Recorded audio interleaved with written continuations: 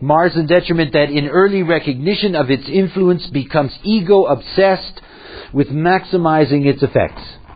A delusion that any inspiration deserves recognition.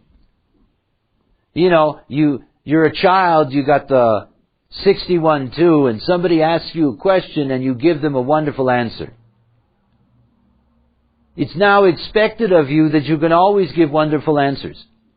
Not only that, everybody expects you to give wonderful answers.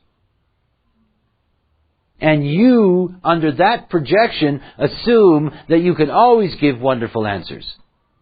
Until the next time when the answer ain't so wonderful. And that delusion gets smashed.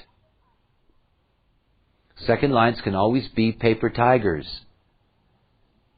You know, look like a bear, smell like a bear, but in the end, not a bear at all. That's why it's so important to educate second line aspects. This is the place for education.